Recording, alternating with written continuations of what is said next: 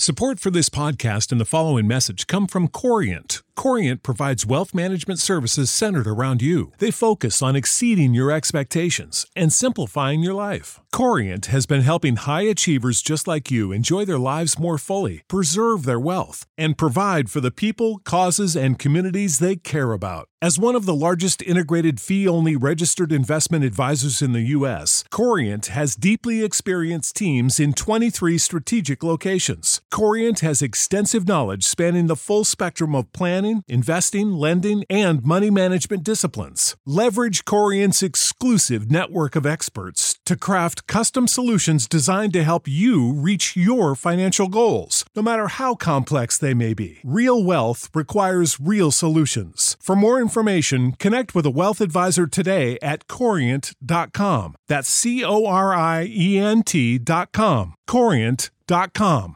Sick of being upsold at gyms? My guy, you're currently a base member? For $90 more, I can upgrade you to our Shred membership. For $130 more, you'll be a Swole member. And for just $300 more, you'll reach Sweat Platinum. At Planet Fitness, you'll get energy without the upsell. Never pushy, always free fitness training and equipment for every workout. It's fitness that fits your budget. Join Planet Fitness for just $1 down and $10 a month. Cancel anytime. Deal ends Friday, May 10th. See Home Club for details.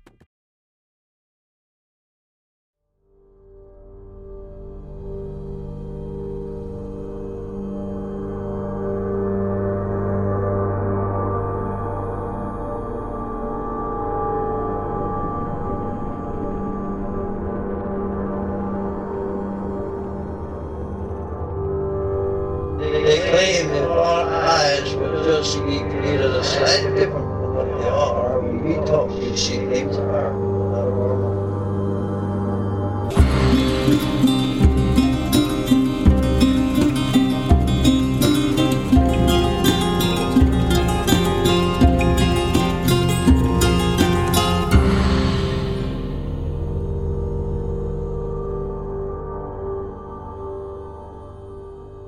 Welcome to Strange Familiars. If you've had an encounter with the paranormal, or if you know of a story you think we should cover, you can email us, strangefamiliarspodcast@gmail.com. How you doing tonight, Allison? I'm well. I'm kind of excited about this episode because I would like to announce that after a long battle of basically attrition on the part of the paranormal, I think I'm in. You think you're in? Oh, because of what happened Because here. of what happened during this research. So it was a very Strange Familiars thing. The story took a very Strange Familiars turn. We'll just put it that way. Partly just because of procrastination, because we were ready to do this episode on Sunday or Monday, and I was like, I'm too tired. I don't feel prepared. Just give me another day to get some more notes together. And then this whole other weird aspect added. Yeah.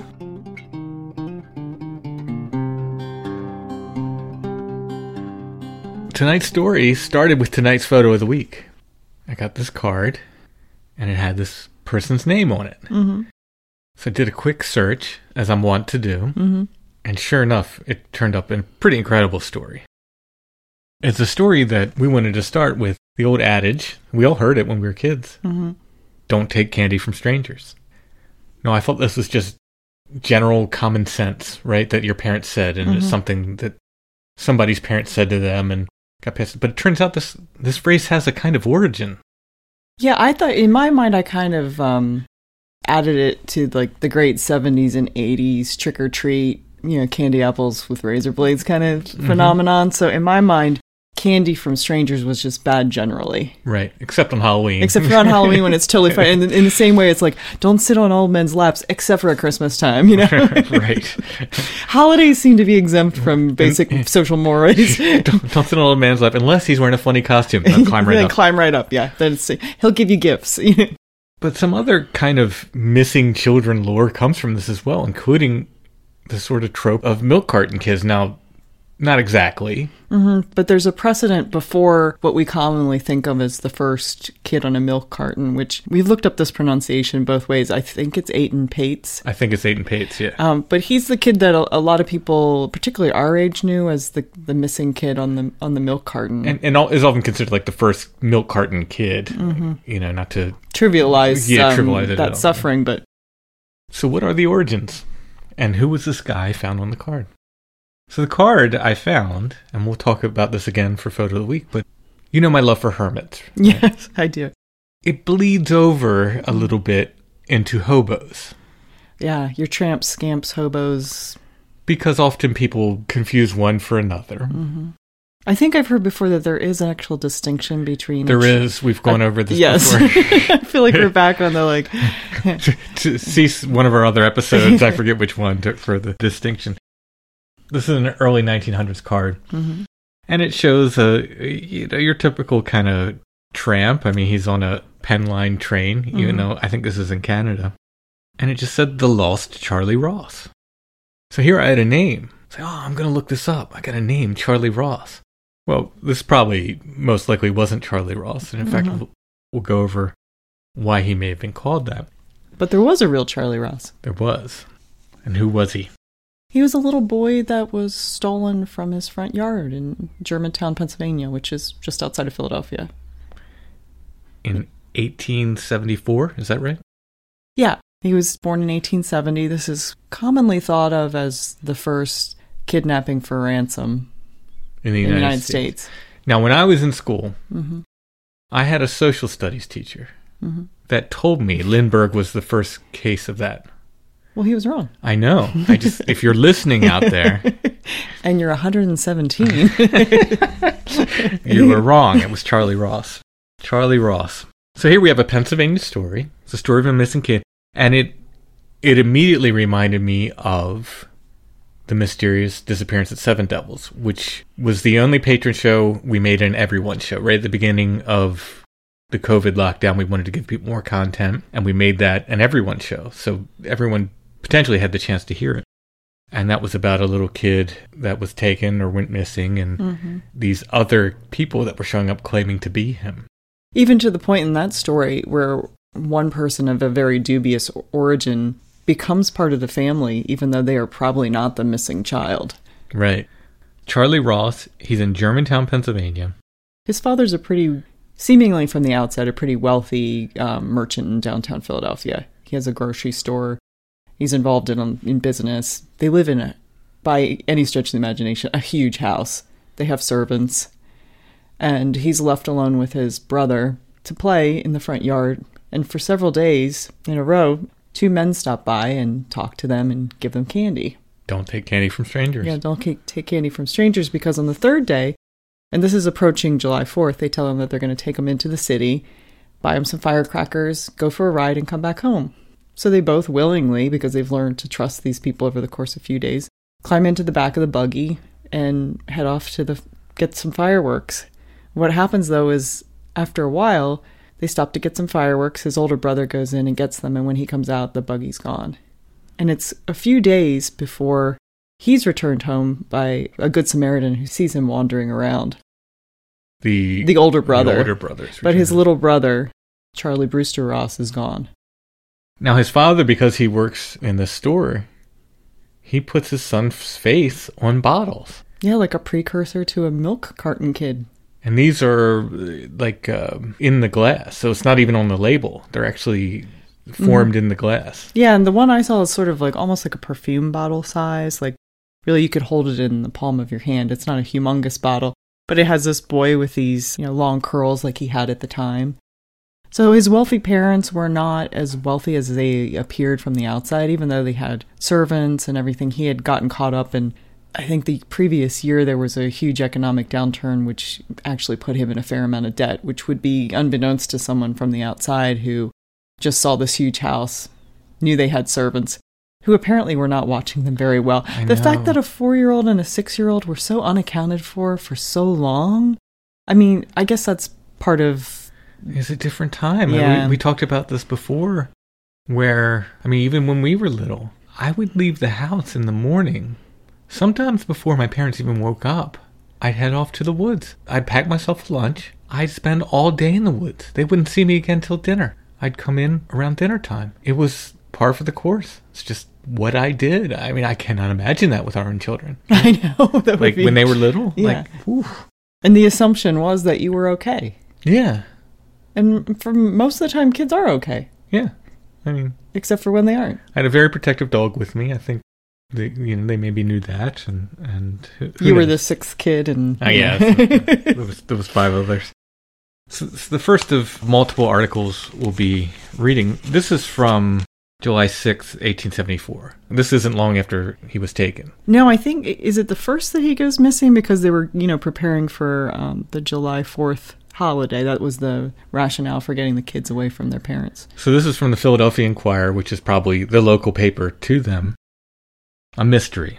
On Wednesday last, Charlie Brewster Ross, age 4 years, and his brother, age 6, sons of Christian K. Ross, were playing in a lane near the rear of their residence, Germantown, when a wagon containing 2 men drove up, and at their invitation the children got in for the purpose of taking a ride. The vehicle was driven off, and the oldest boy was found the same evening at Palmer and Richmond Streets, 19th Ward, where he had been put out of the carriage, but Charlie, the youngest, is still missing. The former states that he had been given some money by one of the men to buy shooting crackers. I guess that's firecrackers. Mm-hmm. And that he started for a store for that purpose. But when he returned, the carriage and his little brother were missing. The parents of the child are almost distracted about him, and have offered a reward for his return. No motive can be assigned for the carrying away of the little one, and at the present time the whole affair is wrapped in mystery. Little Charlie was dressed in a brown linen suit, with a short skirt, a broad-brimmed, unbleached Panama hat with black ribbon, and lace shoes, and blue and white striped stockings. He has long flaxen curly hair, hazel eyes, clear skin, round full face, is well-formed and without any marks except those made by vaccination on the arm. So that would have been kind of the first public notification. Yeah, then there also made quite a few CDV-sized photos of him, which you can still find. Not easily, but you can still find them. But his picture starts to grace the cover of sheet music and attracts the attention of many famous people, including P.T. Barnum, who puts up a potential reward in exchange for, when little Charlie's found, his going on tour. With Barnum. Yes. Barnum really was. He is the quintessential American, just like exploiting everything with a capitalist angle, even altruism framed through the lens of just absolute selfishness. What do I get out of my altruism? What do I get out of this? We do have some idea who the kidnappers are. Yeah, pretty conclusively. So there's this huge campaigns launched. His father starts to receive, maybe 2 or 3 days after he's gone, he receives the first of 23 ransom letters. There's 23 of them. Yes. Wow. The odd aside to that is they end up in the basement of a house in Germantown that someone just found within the last 15 years. That's amazing. You told me about that. Yeah. So they actually have the ransom notes. They sold them at auction, but yes. They sold them at auction. Wow. Can you imagine? Yeah. They thought they were love letters. They were tied up in a string. And when they got them out, the daughter of the person that had found them said, "These are ransom letters." And they were written in these sort of like broken, possibly deliberately broken English. Or, yeah, I've seen some of them. They used odd phrasing and phrasing, and I think that this becomes one of the sort of tropes of the kidnapping for ransom too, is that the people that are involved are somehow ill-equipped, or they're not playing with a full deck or whatever. We kind of know who these kidnappers are. Well, for one thing, that the older brother gave a description of the two. And the one had a very distinctive mark in that he had what he called a pig nose or a pug nose. It was described several ways, but they think what it is, and it matches the kidnappers we'll talk about, is that he either had syphilis or skin cancer that had eaten away part of his nose. And so it looked very unusual, and that was a very distinctive thing that the boy was able to remember. We've been watching the Nick, so... Yeah, we've been watching... I'm familiar with this condition. Yeah, like he could just have his arm attached to his nose. And these same two fellows are involved in a robbery. Bay Ridge, Long Island. Just 5 months after the kidnapping. The robbery happens December 14th, 1874. It's an attempted robbery of J. Holmes Van Brunt. Bay Ridge, Long Island, like I said. Both of them are shot during this robbery? They're both shot. The guy named alternately Mosher. I've seen several different spellings. He's killed pretty much instantly. So it's William Mosher and Joseph Douglas. Joseph Douglas are the two men. Joseph Douglas, while he's lying there, shot and presumably dying, knows the gig is up, and I guess trying to alleviate his conscience before he goes, says, "We're the ones that took Charlie Ross. I don't know where he is. Ask Mosher," and then he passes away. And Mosher's already dead. Mosher's already dead. So they know who took him, but they don't know if he's still alive. Where he is. His father met at several different instances with some amount of money to try to get the boy back, but they never showed up. We have also from the Philadelphia Inquirer, actually one of the rewards. This is an ad taken out by his father. $5,000 reward. $5,000 will be paid for the return within 10 days from this date to any one of the addresses named below of my son, Charles Brewster Ross. Age 4 years and 7 months, who was taken from Germantown on July 1st, 1874. Being entirely satisfied that his abductors were killed at Bay Ridge, Long Island, on the 14th, I now offer the above sum for his return, or for information which shall lead thereto, promising to ask no questions. The boy may be delivered to any one of the following addresses, and he lists several addresses of different people, or to my residence, where information may also be sent, Christian K. Ross, and he gives his address again. The house isn't there. It was Washington Lane in Germantown. You can still see postcards of it. Amazing house. And that's the 23rd of December, 1874. He couldn't come up with the $20,000 that they had been requesting. They had asked. So for decades, constantly, there are sightings of Charlie. Everyone sees him. Who's this William Westervelt guy? He's actually the brother-in-law of one of the abductors. He's an ex-cop. And I guess in lieu of having someone to pin this on, because of his association and the fact that he knew some events, but probably not all, and he always claimed he had no idea where Charlie Ross was. He becomes basically the person that they persecute for this, and he spends 7 years in jail for his involvement in it. Oh, just for his connection to it? Yeah. But he doesn't turn up Charlie Ross. He says he doesn't have any information. No, and even the wife of Joseph Douglas, she talks about how Mrs. Ross comes to visit her and cries and asks where the little boy is. Yeah, that's brutal. Oh. And nobody seems to know where he is. I mean, my assumption would be if nobody knows where he is, maybe he isn't anywhere. But there are other Charlies, let's say. Yeah, there are. Now, here's the thing that's interesting about children that are kidnapped at such a young age is that if they're all of a sudden incorporated into another family dynamic, those early events especially might become particularly hazy. Mm-hmm. If he's all of a sudden called a different name, he might not remember his name. He might not remember the details of what his life was like before. And so lots of people who either had something to gain from being Charlie Ross or who had that blank spot in their own past sort of offer themselves up as Charlie. This was such a thing that I found people claiming to be Charlie Ross on into the 1940s.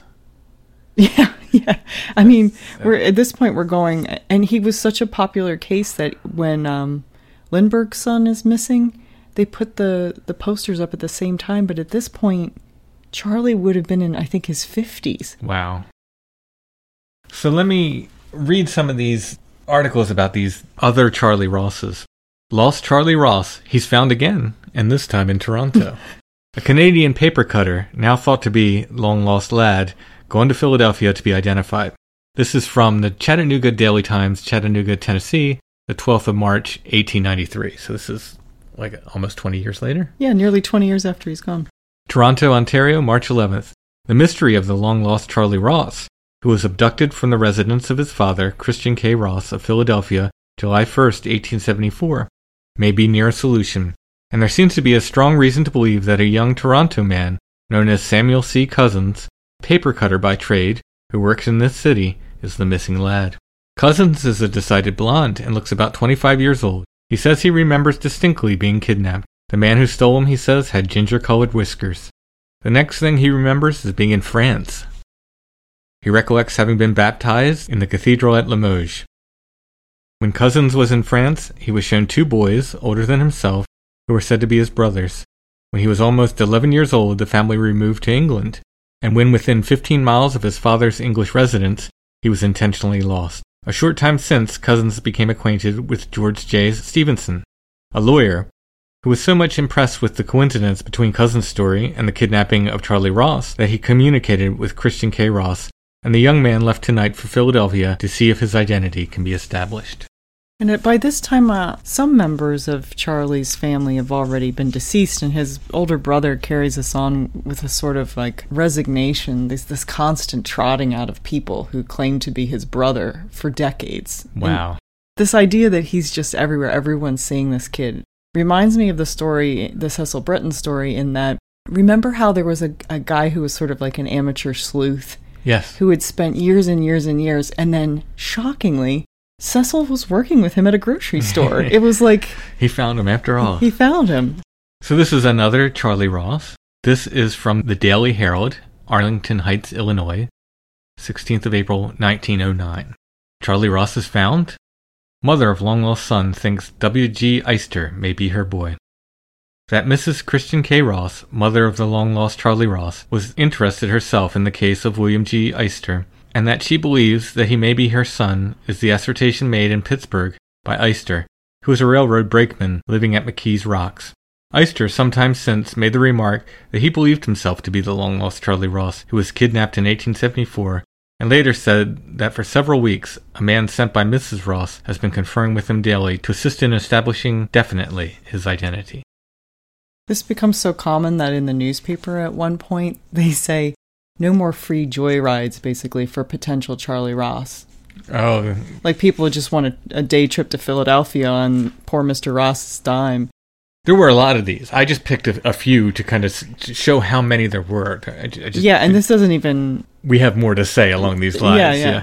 So this is from 1944. This is the one I was talking about from the 40s. This is from the Greenville Daily Advocate, Greenville, Ohio, 26th of January, 1944. So at this point, he's been gone for 70 years? Don't make me do the math, but yes. 70 years. Yeah. New York, January 26th. Passing of a man in Arizona recently whose sole claim to fame was that a court had recognized his claim that he was lost Charlie Ross should have revived that most famous of all kidnapping stories, the abduction of Charlie Ross of Germantown, Pennsylvania, half a century or so ago. I've been watching the magazine sections of the Sunday papers but haven't found it. A real up-to-date roundup on the story should be good reading matter. In New York a few years ago, 2 men were shot while committing a robbery. One of them, dying, confessed that he was one of the men who kidnapped Charlie Ross. The story achieved little publicity. The claim of the Arizona man attracted attention only because it was recognized by a court. The judge who entered the judgment knew nothing of the Ross case, and the so-called recognition meant nothing. The plaintiff, probably seeking nothing but notoriety, sued the Ross estate in Philadelphia, setting up the story that he was lost Charlie Ross. The estate, according to its custom, did not bother to file an answer, as the suit meant nothing and could recover nothing. The court, in absence of defense, could do nothing but enter judgment for the plaintiff, which was interpreted by the publicity-seeking fellow as official recognition of his claim.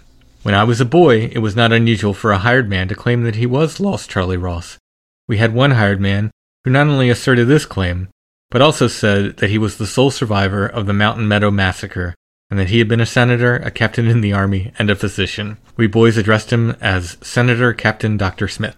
So, this particular fellow, this sort of last lost Charlie Ross... Is this Gustav? They don't name him here, but I believe it's the one who said his family actually had DNA testing done. Yeah, not only was he not Charlie Ross, he wasn't even the person he was purporting to be before he pretended to be Charlie Ross. DNA has brought a lot to light. It really has. Yeah. So this is 1940s. People are still talking about this case. Yeah, because there's not going to be that many people who really remember it happening at the time. They would have, if he went missing 70 years ago, the people that remember it would have to be in their 80s and 90s. So that little note at the bottom where it says it was unusual for hired men to just claim they were lost Charlie Ross, I think that's what's going on with that original card I got. Yeah, he becomes like his own sort of figure. Yeah, it's kind of like a You're folklore figure. You're a long-lost Charlie Ross. Yeah, and different people claim to be him and so forth.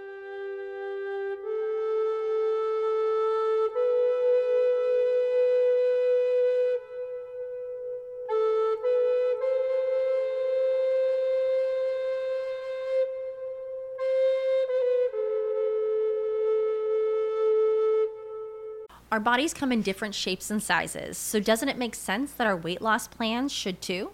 That's the beauty of Noom. They build a personal plan that factors in dietary restrictions, medical issues, and other personal needs so your plan works for you.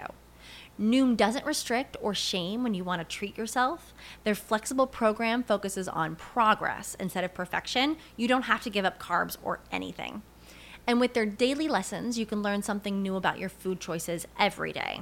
After just a few days of using the app, I learned how to recognize cues for overeating and how to choose the right foods to feel full. Stay focused on what's important to you with Noom's psychology and biology-based approach. Sign up for your trial today at Noom.com. That's Noom.com.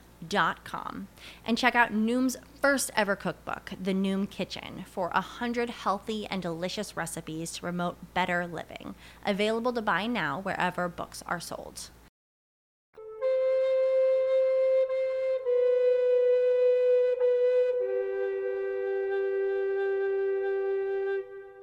So as these things go...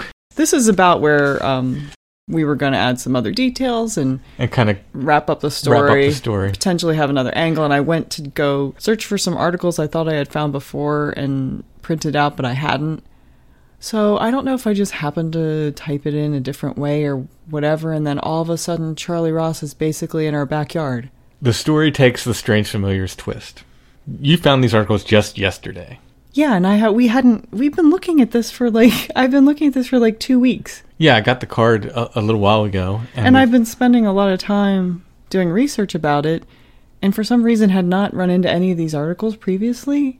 And then all of a sudden, we take an extra day, and then I say to you, oh yeah, by the way, Charlie Ross might have been in our county. In our town. In our town. One of these lost Charlie Rosses, the fact that there's many of them, it's very interesting. Yeah, there might be a different plural for that. Lived in our town. For a brief moment, we thought possibly he could have even been in our house. It's not the case. We found that's not the case. But he lived in our town. Yeah. What are the chances? The first article said something about, the York County Hills? Yeah. And then, sure enough... He's pretty close by. All right. And this is pretty quickly after the case. This isn't in the 1940s. This is 1877. Yeah, so Charlie's only been gone 3 years at this point. The article's entitled Almost Certain from the York Dispatch, 27th of April, 1877. Charlie Ross at last found in the hills of York County. After the long anguish of years, it is almost certain that Charlie Ross has at last been found. This noon, an honest old farmer named Jonathan Neff, who lives within 1 mile of the Peach Bottom Railroad, came to town, went at once to the telegraph office and telegraphed Christian K. Ross that he had found his boy, and without a doubt had him in his possession, when the following telegraphic conversation ensued. Question from Mr. Ross. Can you describe the boy? Answer. The boy said he was carried off, but don't know his name or parents. The description is that of Charlie Ross. Has he any marks on his person? Mr. Ross asks. We did not examine him, but I have reasons to know it is Charlie. Why do you think it is Charlie? From a half a dozen reasons. Well, why do you not give me more distinct answers? I cannot, until I see you, come up at my expense. If it is not your boy, I will pay all. At this point, Mr. Ross telegraphed, ask the boy if he remembers his father's or uncle's name, his brothers or sisters, and whether he ever lived near a railroad. After this, Mr. Ross left the telegraph office where he had been. From Mr. Jonathan Neff, the man who has the boy, we, after much effort and by arts known only to the newspaper man, gathered the following facts. Shortly after the boy Ross was lost, I noticed that a man named Snyder, who lived in the hills 2 miles from my home, had a boy of 4 or 5 years of age, with light curly hair and in every way very much resembling the missing Charlie Ross. He had never been there before, though Snyder claimed that he had been with him for 4 years. I told Mr. Ross about him last summer, but Mr. Ross thought it could not be him. Last summer the old man Snyder died, and as my son insisted on it that the boy was Charlie, I at once made up my mind to get him, and now I have him. Young Snyder came to my house last night and claimed that he would take the boy by force, not claiming that he was his brother, however, but my son said he would keep him with his life.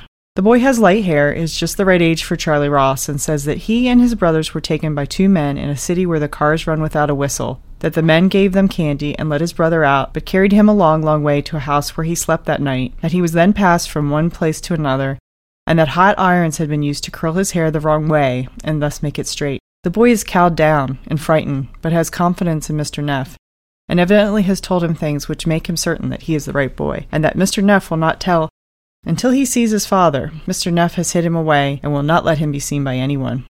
To corroborate his story, Mr. J.Q.A. McConkey says that it is certain that Charlie crossed the Susquehanna into York County at Peach Bottom just after he was lost, It's almost certain that Mr. Neff has Charlie Ross, and we can hardly believe that the hearts which have so longed for his recovery are again doomed to disappointment.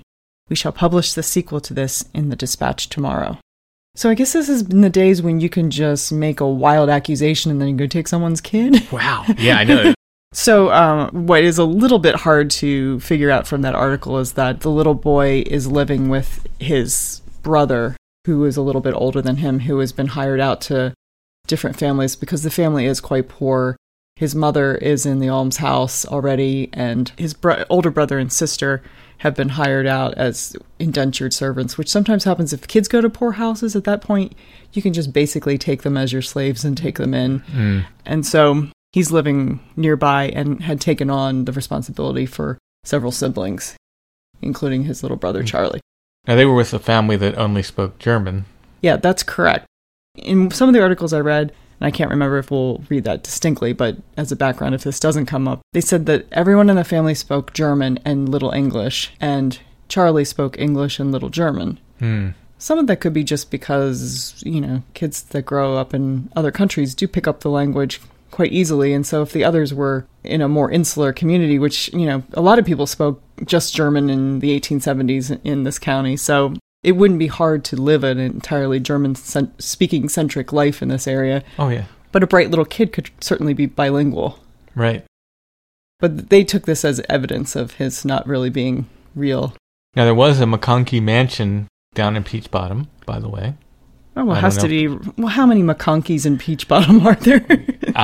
But the Peach Bottom Railroad is what came up into this part of the county. It was the Baltimore Peach Bottom Railroad. It came from Baltimore down through Peach Bottom and then up into this part of the county. This Neff could have lived, they say he lives a mile from the... 2 miles from the Peach Bottom Railroad. Could have been further south, could have been in town, I don't know, exactly where, but that makes sense because the train station in town, that would have been the Peach Bottom Railroad. So not only is there excitement over the potential that this is Charlie Ross, but this is selling some newspapers. Oh, I bet so. I bet... this is running like a serial. Yeah. I bet it was quite the stir around here, at the time. This is the sort of one of the next articles on our local Charlie Ross from the York Dispatch. April 30th, 1877. Still confident. Traces of Charlie Ross. A cloudy, lowering morning, 45 minutes past 6, and we are aboard the Peach Bottom train. The fussy little engine snorts and puffs, and we are away over long reaches of country abounding with water and willows. Hills rise in the distance, forming a dark background to light green fields of grain already giving promise of an abundant harvest. At Dallastown. A run of 6 miles, and we are at Dallastown, a post village of York County. At the station we find Neff's Mills, and a son of Jonathan Neff, the man who thinks he has Charlie Ross. He informs us that his brother is waiting for Mr. Ross, who is expected on any train. At the road we reach the young man, and he salutes us as Mr. Ross holds out his hand for a shake. We are sorry to inform him that we are not that person, and his countenance falls. However, he offers to conduct us to his father's house at a distance of 1.5 miles where the boy was.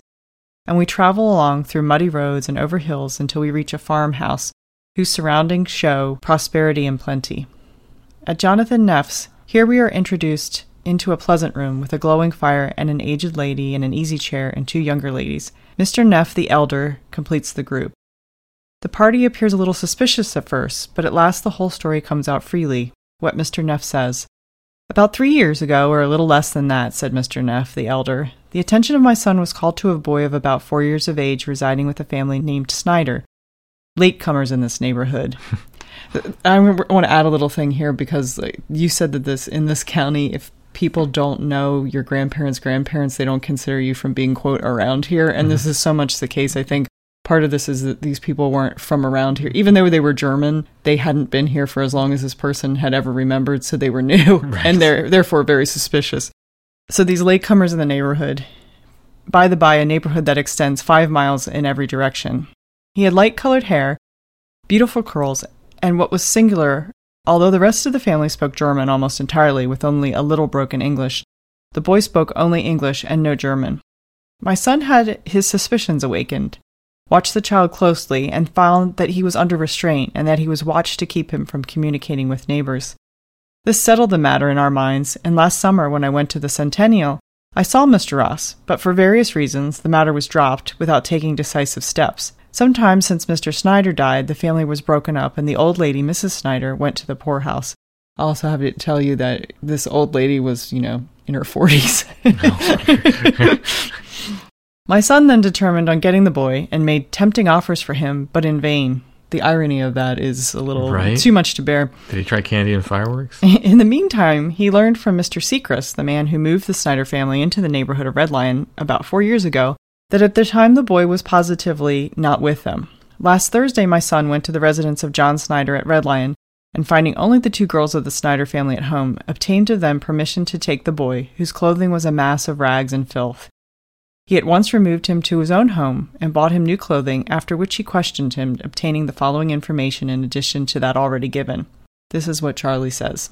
I was taken away from the city where I used to live and where the cars run with horses. I rode a long, long way that night. The next day I was given to a boy with hair on his chin, who took me a long way along a river which we crossed over in a box, evidently a canoe.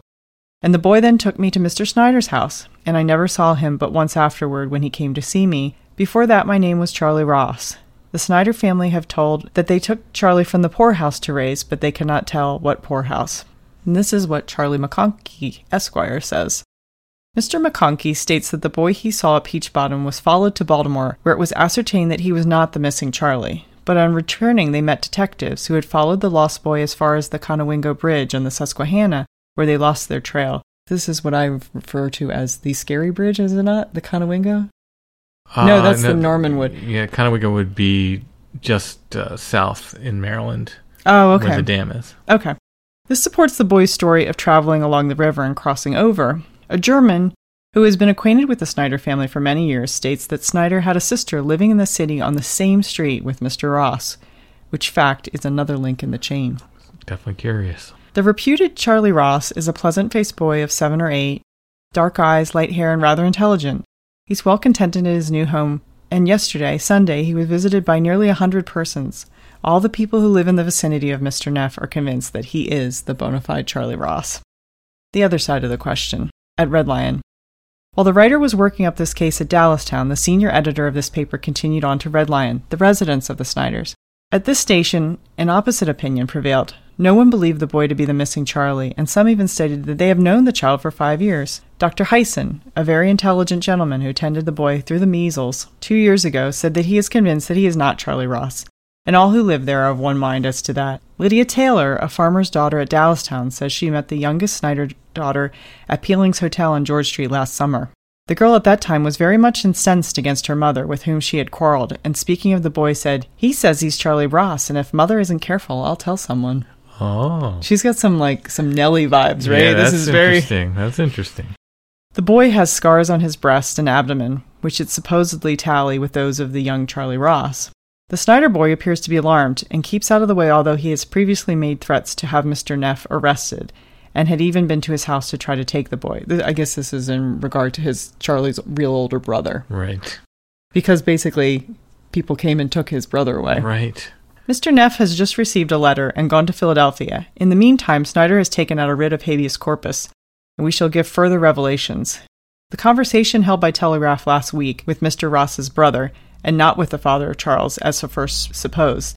There are scars upon the body of this child which correspond with those said to be on Charlie Ross, and the more Mr. Neff examines into the matter, the more he is convinced that he has the veritable lost child. The excitability of young Snyder and his efforts to obtain the boy by a writ of habeas corpus and additional interest as well as suspicions about the matter. If the boy is not Charlie Ross, then there are at least strange circumstances about the case which will bear investigation, and as the boy is well taken care of and in good hands, the anxiety of the reputed brother of the child to obtain possession of him is in itself a singular fact. The very latest, Charlie Ross is en route for Philadelphia. We have at 3 p.m. just returned from our second visit to Dallastown, and escaping the writ, which one of our York lawyers procured, the reputed Charlie Ross is now on his way to Philadelphia and Germantown. The matter was arranged very neatly. There has been fear that the child would be taken. To avoid this and prevent suspicion, Mr. Neff the elder this morning came to York and took the cars for Philadelphia, while at 10 a.m., Mr. William Neff took the boy in a carriage, drove off, crossed the Susquehanna, and met his father at a point on the Pennsylvania Railroad where the parties met and went on. In order that the readers of the dispatch may know the result, One of the reporters of this paper at once followed after the boy and will see Mr. Ross tonight. He will telegraph us tomorrow morning. Throughout York and the county, the excitement is most intense, and everywhere knots of people who feel certain that this is the right boy may be seen discussing the matter. We do not feel at all assured that this is indeed the long-missing child. But should it be, the news which the dispatch was the first to make known, and the particulars of which we have followed up with as much painstaking energy and persistence as ever displayed by the foremost city papers, will send a thrill of joy to thousands of hearts. Detective Powell is following the parties, but can make no arrest. Tomorrow will tell all. Ooh. This is very exciting. Yeah, this must have been big news. Like, I mean, for people who don't live around here, this is just like in the 1870s around here. This is like an exceptionally rural area with there's not a lot going on now. No, yeah, that's what I'm saying. It's exciting now to read. It must have been incredibly exciting at the time. I'm really concerned for this little boy for numerous reasons, least of which is whether he's Charlie Ross or not. Yeah, he seems to be being passed around with little regard. Yeah, now you can't just make a wild accusation and then just go take someone's child, presumably. So a trial ensues, and the mother of Charlie Ross, or we'll call him Charles Snyder because he's living with the Snyder family, the mother, the brother, and the sister of Charles Snyder all testify that he is their brother or their son. The mother keeps trying to tell people that it's written down in the book. And so, it's very common around here for people to have these huge family Bibles. Yeah. And so they go looking for the family Bible. And because things are, and this is very common, we find family Bibles all the time. Things are crossed out. People don't have the dates right. Yeah. People make their best guess or their recollection. Oh, was she born on the 4th or was it the 5th? Like even my dad said he wasn't entirely sure which day he was born on. So it wouldn't be uncommon to use that against a mother. Yeah. So the transcript of what transpired during the trial, you can tell this is a person grappling with a huge language barrier, just trying to give the best that she can. But she doesn't really have too much of a leg to stand on because she's in the almshouse. Her children are all indentured to other people. Right. A very poor woman doesn't have a lot of rights. Right. Someone can just take their child from them. So this is the latest article. This is May 16th. So 2 weeks have passed since the last we've heard of Charlie Ross. In the meantime, we've gone through the trial, the little mini trial because of the writ of habeas corpus. The latest. The child is not Charlie Ross. Mr. Ross and party have returned from Red Lion, and after an examination of the boy are satisfied that the boy is not Charlie Ross. Mrs. Ross thought she would recognize the boy and looked very carefully at and talked with him, but is satisfied he is not Charlie. The boy was not communicative and could be got to say little or nothing. The eyes are a little darker than Charlie's, the forehead does not resemble him, and the hair does not curl in the same manner. In some few features there are resemblances, but upon the whole, after a most careful consideration, it must be said that the end of this case is that the York Charlie Ross, like so many others, is another case of mistaken identity. We are sorry for the sake of the parents that this clue did not turn out better, and while again disappointed, we trust that the time is not far distant, when the long-lost boy will again gladden by his presence the home now darkened by this heavy cloud. They don't speak so much to the darkness that was thrown on the Snyder family.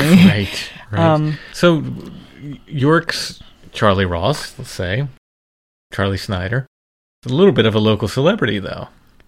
Yeah, to the point where I started reading ads in the paper. So you could go downtown to where all the local photographers were, and you could get 6 CDVs, cartes de visite, of York's Charlie Ross, because he was such a little local celebrity. Hit in the paper.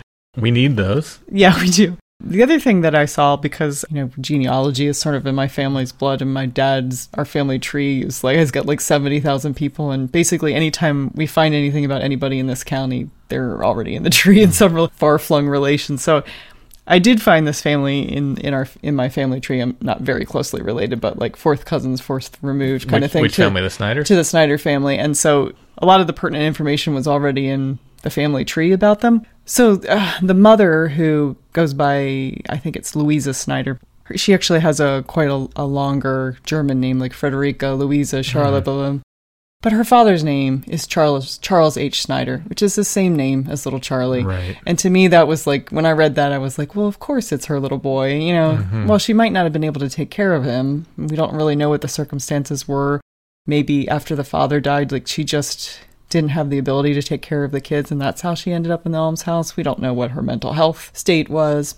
I did find some articles in the paper where Charles's older brother, the one that takes care of him, was trying to free himself from the indenture to one of the local farmers that was beyond his control when he was put into the almshouse as a child. Right. He was trying to free himself from that and, in the meantime, take care of his family. It so bothers me that just because these people were immigrants and poor, that they were just... Everybody thought, well, it would be better for him to live with someone who could give him a good set of clothes than his own family. Let's take their son. Yeah. Later on, York's Charlie Ross, you found some evidence of him living elsewhere as an adult? In the 50s, there's an article about a boy who was the long-lost Charlie. You know how they, in a lot of newspapers, they'll say 50 years ago today, and they'll bring up whatever was the hot story just to fill up some space. So sometime in maybe the 40s, I found an article about a man with the last name Peters who lived in East Prospect, which is not that far away from the area we're talking about, and that when he was a child, he claimed to be the lost Charlie Ross. But then they talk quickly about how he had gaps in his memory and he wasn't like quite with it mentally. Oh. And so I don't know if this is the kind of thing where as people aged that he just became like, well, maybe I'm the lost Charlie Ross. Or was this even Charlie Snyder under a different name, or is this yet another person? I don't know. I don't know. I couldn't conclusively figure it out. I want to continue this and figure out what happened to Charlie Snyder. I think it's possible. I just didn't have enough time before this. And my suspicion is because people don't really leave here. Mm-hmm. He's probably buried like within a mile of here. Yes, like he's. Well, we'll find him. We'll find him. He's probably not buried too far from here. If he stayed in town, we'll give an update and maybe we can talk a little bit more about the heavy merchandising involved in Charlie Ross, the real Charlie Ross, in an attempt to find him.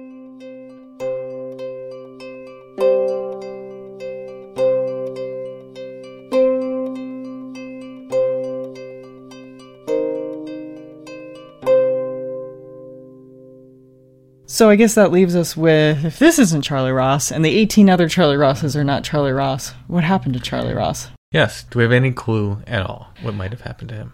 Well, at some point, the ransom letters just stopped. They don't know if there was a reason, like maybe Charlie wasn't alive anymore. Did they continue after the guys died, or did they stop before those guys died? It was all within the first kind of steps of trying to find Charlie. Before these guys are shot at the robbery, the ransom note stopped. Yeah. So they're kind of a family of shady characters, and William Moser, who's the one with the nose that's very distinguishable. There have been hints that William was the guilty one because his brother, Gil, who was another kind of shady character, had heard them talking about potentially trying to kidnap a more famous, wealthy family's child. And so it made sense to him that this might have been what his brother was into. Years later, he says that what happened to Charlie was that he was taken to live with relatives who owned a small cafe in New York City. Mm-hmm. And after they realized that they could no longer really have any attempt of realistically getting the money, they killed him and buried him in the walls of the basement. Jeez. And that in 1881, bones of a small child in this area were found. I would assume that would be something that would make the papers even in New York City, right? So I look all through 1881, bones found, skeleton found, child's bones found, like looking anything. I mean, it even gives the address, and I can't find anything. So I don't know if that was, these are shady characters. I don't know if that has any merit or not. Another kind of like far-flung lead is that I was following somebody. If you're doing research online, sometimes you can find similar people that are looking for things. And this was someone who, with the last name of one of the people involved in the kidnapping, and he was it was clear he was cutting articles with people from that last name, not because of this crime, but because there was a family connection. But he was also clipping articles from someone with the same last name as one of the servants within Charlie's house. Oh, interesting. Which reminded me of the Lindbergh case because there was some suggestion that maybe the servants were in on it. Right. And while I feel like some of that is, again, sort of pointing the finger towards people who are poorer, there might be some... Yeah, who knows? So we don't really know what happened to Charlie. He remains lost, unfortunately. Yes, he remains lost. But in an odd way, like so many of these things, becomes kind of an urban legend that takes on its own life. People are the lost Charlie Ross. I feel like this is the playbook for the Cecil Britton kidnapping, for the Charles Lindbergh kidnapping. I would also like to say, too, and this is a very important part, when people say this was the first kidnapping of a child in the United States, that negates the whole of slavery. And I'd like to acknowledge that there was a lot of kidnapping going on that didn't involve little blonde-haired white boys. Right, yeah. Yeah, absolutely. Don't take candy from strangers. Don't take candy from strangers. Milk carton kids. Stranger danger. All of this kind of comes from Charlie Ross in a way. This is kind of the beginning of all that. Yeah, it's one of the horrible stories in the American experience. Right. But ever so interesting, and that Strange Familiars twist really kind of hit it home. Yeah, I was like, it's like, okay, you win. I give up. They're right. The war of attrition is over. I'm waving the white flag. There's some like 99th level synchronicity going here. At the very least, if we find out this kid lived in this house. Well, we will revisit this story if we get any new information. Yeah, this is one I don't know that I'll be able to put down. I'm already thinking again about how Jenny Beam and wanting to revisit that. I mean, we talked about a little bit of that on the Patreon episode, but it's like some of those things you just can't let go. Yeah. Well, he becomes another one of these sort of characters in the canon of Strange Familiars. And if other people want to pursue this, as we always say, please share whatever you find. I think everyone involved in this is deceased, but... This is the thing, though. In this area, there is no way that if there's someone listening that they're not related to this family. I have every faith that someone I know who's a cousin of somebody else will come up to me and say, oh, we were related to the Snyder family, and I heard a version of this story. Yeah. Yeah, I absolutely think that that's going to happen. So I'm going to make a call out to all of our local Strange Familiars listeners, just if they know anything about that or... Yeah, well, we'd love to know more. The Lost Charlie Ross. Lost but not forgotten.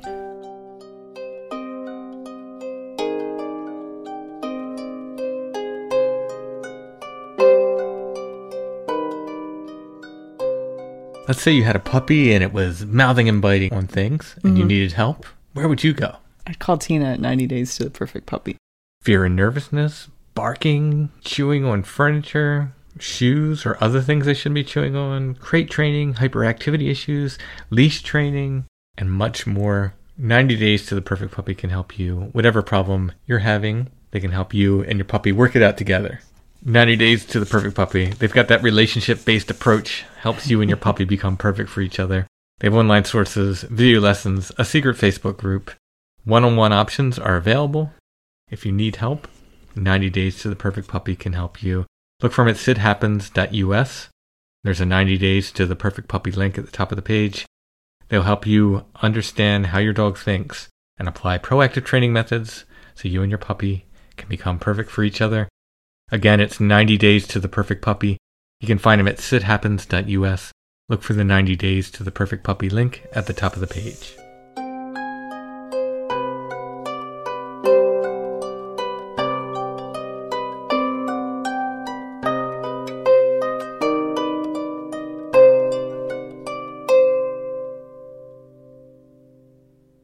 So really staying on theme tonight. Yeah, this doesn't happen that often because usually you're like, pick a photo for photo of the week. And I'm like, I don't have any photos of ghosts and aliens and Bigfoot. It's just like, it's fundamentally not going to happen. So this is the photo. Of one of the various Charlie Rosses. Well, it's the one that started off the story for me. Mm-hmm. This is what I saw. This is the Lost Charlie Ross. A wreck on the Galt, Preston, and Hespear Electric Railway, Canada. This is from the early 1900s, this postcard.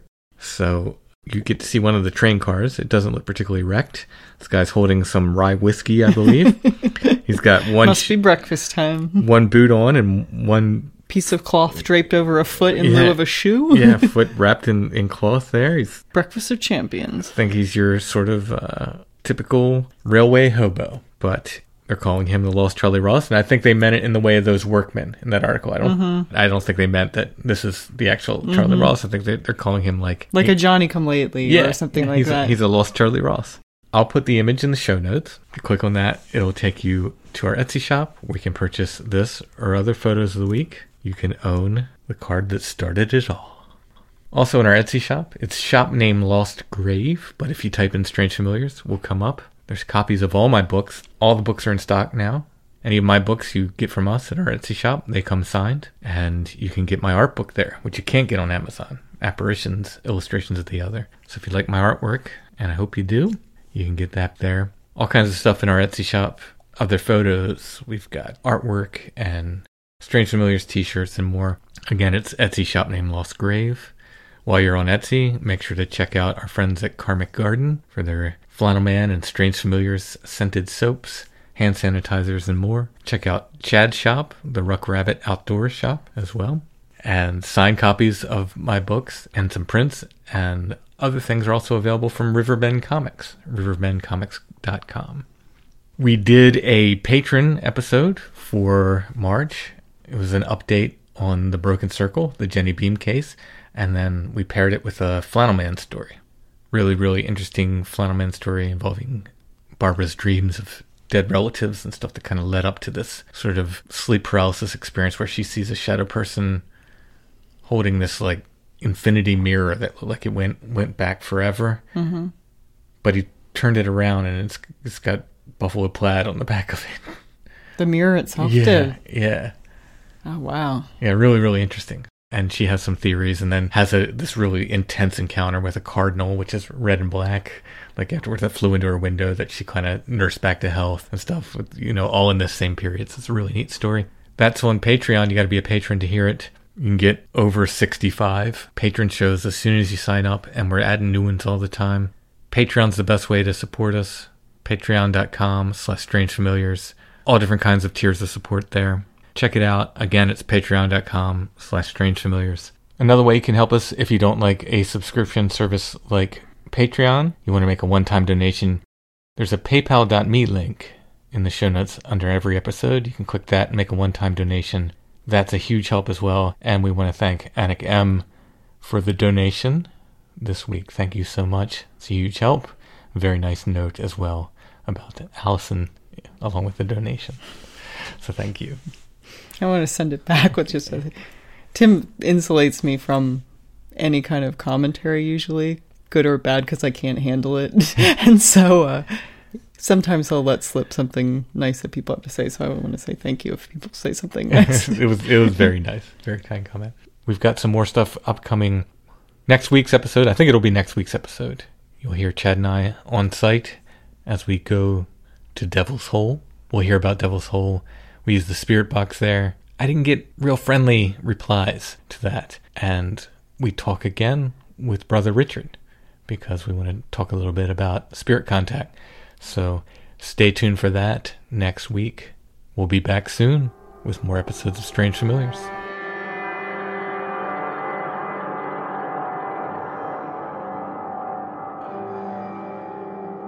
Strange Familiars is a production of Dark Holler Arts. Music, books, art, podcasts, and more. Intro and background music is by Stone Breath.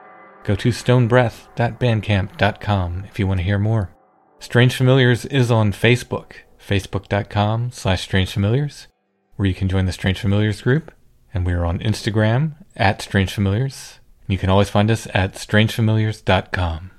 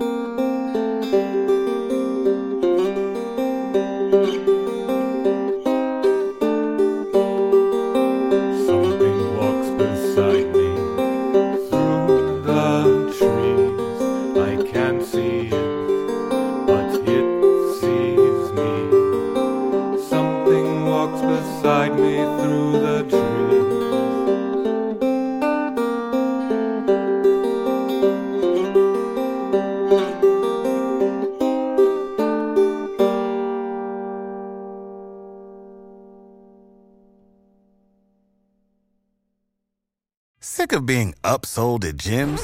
My guy, you're currently a base member? For $90 more, I can upgrade you to our Shred membership. For $130 more, you'll be a Swole member. And for just $300 more, you'll reach Sweat Platinum.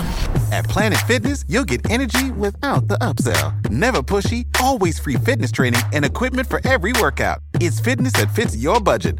Join Planet Fitness for just $1 down and $10 a month. Cancel anytime. Deal ends Friday, May 10th. See Home Club for details.